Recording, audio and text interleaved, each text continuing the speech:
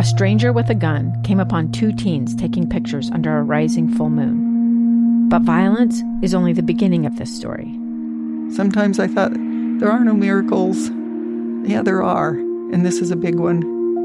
I'm Amy Donaldson, and I've spent my career talking about how lives are undone by violence. The Letter is a podcast about how lives are remade.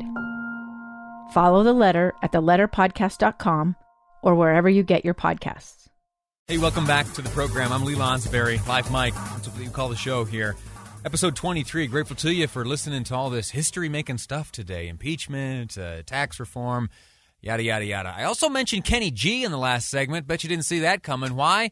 Well, back at the turn of the century, in 2000, he put together a millennium mix. I told you that some of the words spoken in the United States Senate will probably make their way into some commemorative audio musical compilation of things, and I made reference to that song I used to listen to on New Year's Day. Well, here's a little bit of it so you don't think I'm crazy.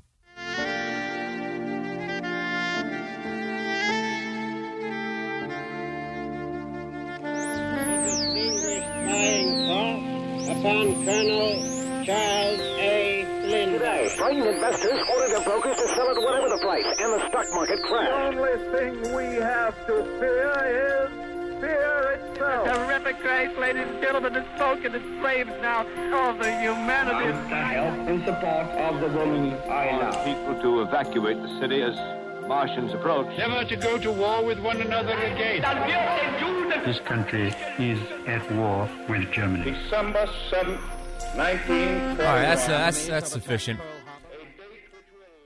The reason I brought that up was today you heard words that may be worthy of being repeated throughout history alongside the words you heard just there. One of them, if you've been watching The Crown, one of those quotes was from the uncle of Queen Elizabeth as he abdicated the throne, giving way to King George. Later on, we heard the only thing we have to fear is fear itself. Well, there was an oath taken in the United States Senate today, spoken by John Roberts, that will be, in my humble opinion, some words that will ring throughout history, certainly as a reminder of the testing of the United States Constitution, which is taking place right now in this moment in history in Washington, D.C. Listen, I'm boring you. I'm so sorry. Let's come back to reality and something I'm excited about. It's USMCA, the new NAFTA, the trade deal between the United States, Canada, and Mexico. Oh, shoot. Can we go back just one quick second? I'm so sorry.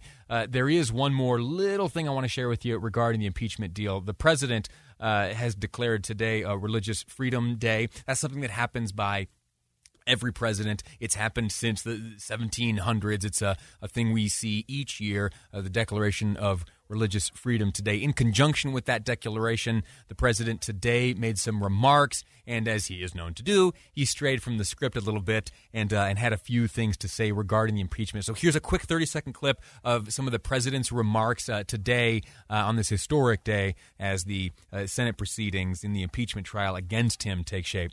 We have the greatest economy in the history of our country. We have the highest job numbers today. It was just announced. We have more people working in the United States than ever before in the history of our country, almost 160 million people. We're doing an incredible job. And for absolutely no reason, I got impeached. It's a disgrace and it's a hoax. Thank you very much, everybody. A disgrace and a hoax. That's what your president says. All right, so USMCA. Since the beginning of this program, since episode 1, I've been beating this drum, and I do so as a former House staffer. I was a congressional aide for a number of years, working for Congressman Rob Bishop.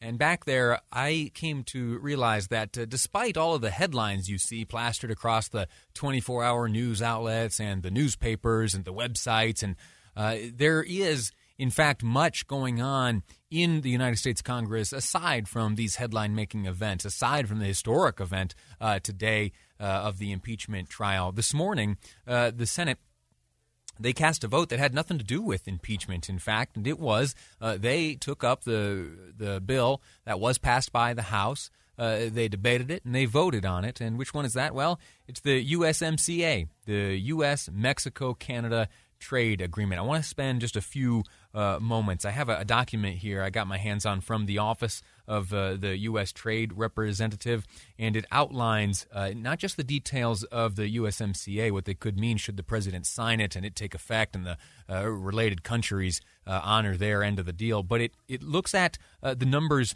here specific to Utah. The document says the USMCA has reached an agreement, or rather the United States, Mexico, and Canada have each reached an agreement to rebalance and modernize the North American Free Trade Agreement. That's NAFTA, a high-standard trade deal. The new USMCA will better serve the interest of American workers, farmers, ranchers, and businesses and support mutually beneficial trade leading to freer markets, fairer trade, and robust economic growth in North America. Now, depending on probably your politics or your way of interpreting the economic realities of both our nation and the world and our continent, certainly, you may feel differently. But that's the assertion from the Office of the U.S. Trade Representative that this deal is generally a good one. And, your Senator Mitt Romney, he put a statement out this morning in support of this deal. So he is in line with the trade representative. The senator said, and I'll go into the Utah specifics in just a moment. Let me share with you what the senator had to say. This trade deal creates more balanced and reciprocal trade, raises labor standards, and protects our technology and intellectual property from those who don't play by the rules.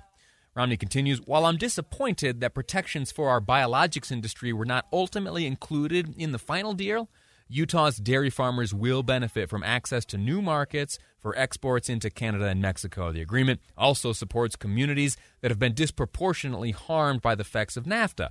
While not perfect, this deal represents a long overdue update to NAFTA. An overall win will benefit workers and farmers in our state and across the country. You're going to hear language like that often. It's not perfect. It has some shortcomings, but overall, there is a net benefit. That is the language of compromise. When you hear a member of Congress or an elected leader of whatever stripe, oftentimes a legislator, when they talk to you in those terms, while not perfect or while there are still certain shortcomings, it means that they've compromised, that they have given some to get some.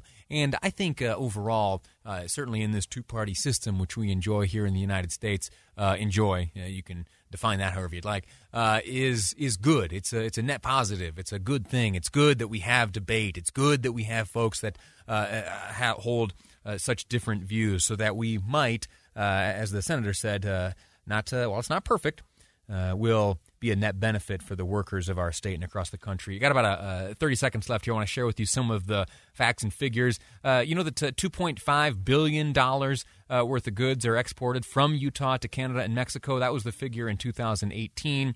$1.8 billion to Canada, $725 million to Mexico. Agriculture, it's important to the state, and some of the improvements in USMCA here. Again, this is according to the trade representative, the U.S. trade representative, that some of the milk pricing in Canada, they have a program up there which has put the squeeze on some American dairy farmers. Well, that's gone. And then on for the poultry producers, there will be new access for chicken and egg exports and expanded access for turkey exports, big turkey farms here in Utah. This deal also looks at intellectual property. The senator was very praising of the progress made on that front, and you tech folks know exactly what I'm talking about. Listen, next up, I'm looking forward to this conversation. It's a bittersweet one. Utah Representative Patrice Arent will be joining us here in studio. I got a note this morning from her office saying that after 20 years of service, she won't be seeking re-election. We're going to look back over her 20 years. We're going to look forward to what she'd like to accomplish in this next legislative session, and we're going to see what advice she may have for the young crop of legislators in the halls of Utah's state capitol. That's all next here on Live Mike. I'm Lee Lonsberry, and this is KSL News Radio.